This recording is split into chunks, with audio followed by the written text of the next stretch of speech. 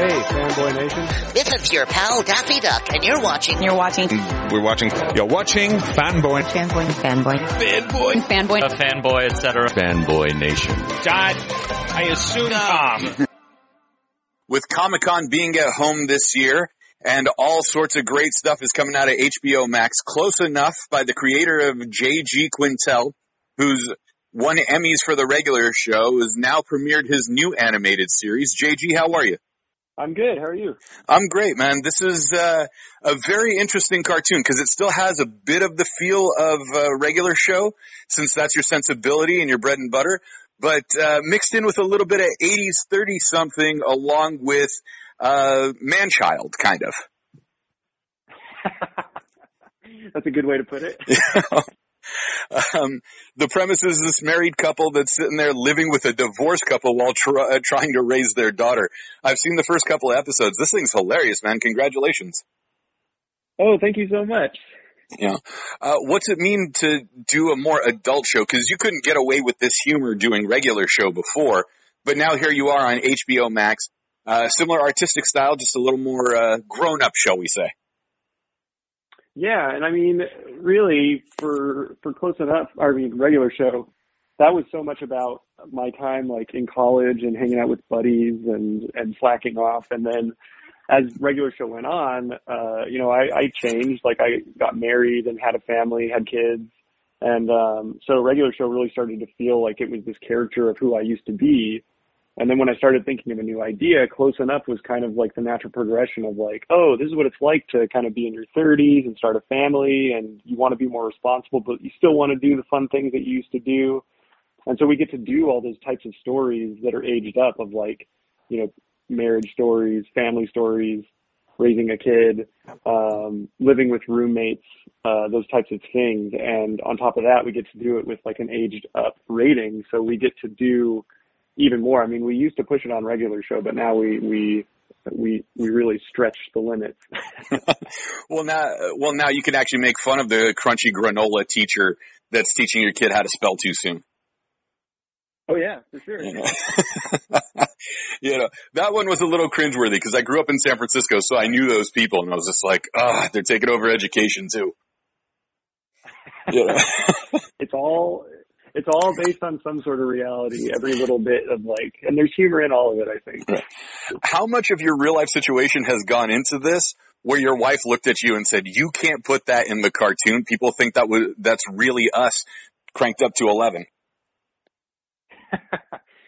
Well, she's very supportive of me putting whatever I want in there, but, one thing that like is dead on us is, in Logan's Run, one of the first episodes, they're like letting Candace go off to her first sleepover and they're all sad about it, but then they're like super pumped and they realize that they haven't had a night to themselves in like 5 years, and when they decide what to do with it, they decide that they're going to go do errands.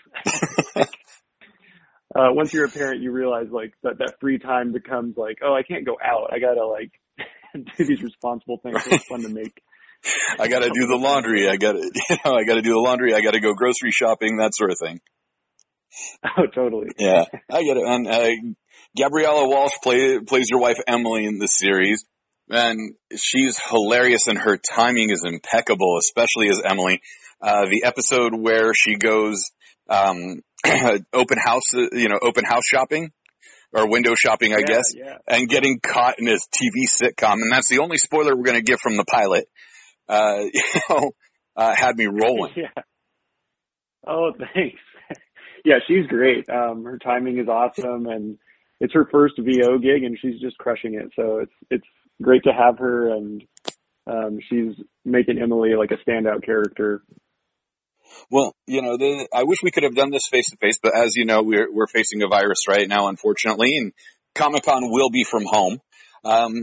This whole situation, as an artist, you're kind of in your own little world anyway, most of the time, creating until you have to present it to the bigwigs, either HBO or Cartoon Network or wherever. But, what was the reaction that you've received so far? Because you can't go to a convention and present it to a crowd of, 500 to 2,500 people and go, hey, this is what we've put out. You have to rely on social media for that. I know it's it's a bummer because I really enjoy Comic-Con and being able to meet the fans face to face. That was always a blast on regular show, and to have this show drop at this moment in time where we're not able to do that, it is disappointing to say the least. But I hope that once it all clears up, we do get to go out again and meet people that discover the show, and I hope people are watching the show. It's also weird because it's streaming now, so I'm so used to having it, drop on linear cable where there's ratings and all this, but now it's like, it's just kind of out there, and it's all out there at once, and oh man, I hope people like it.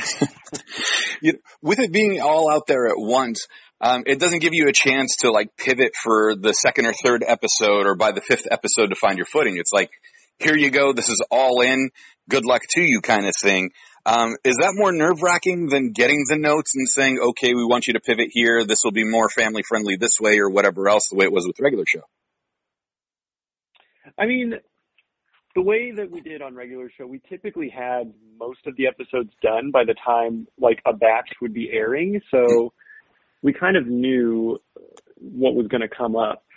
It was always fun to kind of like slowly play it out because you could kind of hear more real time, like on an episode by episode basis, what people were really digging, like if they liked a certain joke or whatever.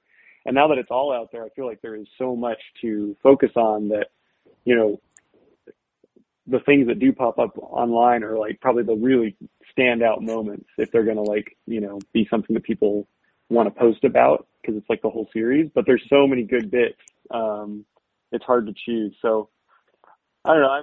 I'm into the streaming, like dropping it all because I feel like if people want to watch it all and they want to burn through it and binge it and they're enjoying it, they should totally be able to do that. And then if you're like me where I'm like, oh, I don't have time to watch all of that at once. So I usually do like, oh, we're going to do like one a week or like one every day kind of a thing and pace it out. And so really it's up to the audience, like how they want to consume it. Right. Yeah. With me, I'll watch 2 episodes at a time and then take a break so I don't burn myself out on something and wonder when season 2 is going to drop. I know, right? It's tough when you see people who are like, I watched it in 3 hours, and you're like, that took 5 years. Well, there's one good thing about all of this being at home right now, watching this and being able to consume your content because Close Enough is out already on HBO Max, and then we can go back and visit regular show. This just means now we get to anticipate season 2 and being at Comic-Con next year. Yeah, I hope we get to do more, and I hope that by the time anything like that comes out, that this whole pandemic is all over so that we can do a real Comic-Con again. I miss it. We miss it too, but we got to keep everybody healthy, as we know. We're being a little selfish in saying how, we want to be in San Diego, but then again, it's San Diego, so we kind of got to be selfish about that. That's true. With everything going on, in the series and, the reception has seemed great. Toys always play into things, even though this is not a family show. Are we going to get to see the family bike? Oh man, that would be amazing. If they ever make a branded family bike, I will get on it and try to pedal it by myself. For people that haven't watched every episode yet or are waiting to hear what you have to say either at the panel on Thursday, July 23rd, or after this interview, hopefully they'll listen to both or view both. What should their takeaway be from Close Enough? Is like, did the audience grow up with you, or is this for a whole different generation of people? I tried to make something that would be entertaining for everybody kind of in this age range. And I deliberately made it where it's humans and it's like relatable, like just really funny stuff where even if maybe you don't watch cartoons, like something like say regular show where it looks pretty crazy when you look at that, like Blue Jay, Gumball Machine, like as an adult, I could imagine that there had to be some people who are like, I'm not going to watch that just because it looked weird. And so I tried to make something that was more palatable, like, no, this is totally like a normal sitcom, but it is going to get crazy. And I hope that when people give it a chance, they realize that it's super funny and that they really like it. Well, with stripper clowns, traveling snails, murderous mannequins and everything else, you've definitely given everybody something crazy. JG, before I let you go, where can we find you on social media? You can find me at JG Quintel on Twitter. Awesome. Well, that made it easy. So JG Quintel, creator of Close Enough. The Comic-Con at Home panel is Thursday, July 23rd at 5 p.m. Pacific time. It's been a pleasure talking to you. It's streaming right now, all 8+ episodes on HBO Max. Go ahead and check it out. Go back and visit regular show, because after 8 episodes and you're done, you want something else that's going to keep you entertained. Thank you so much for your time. Thanks, RC.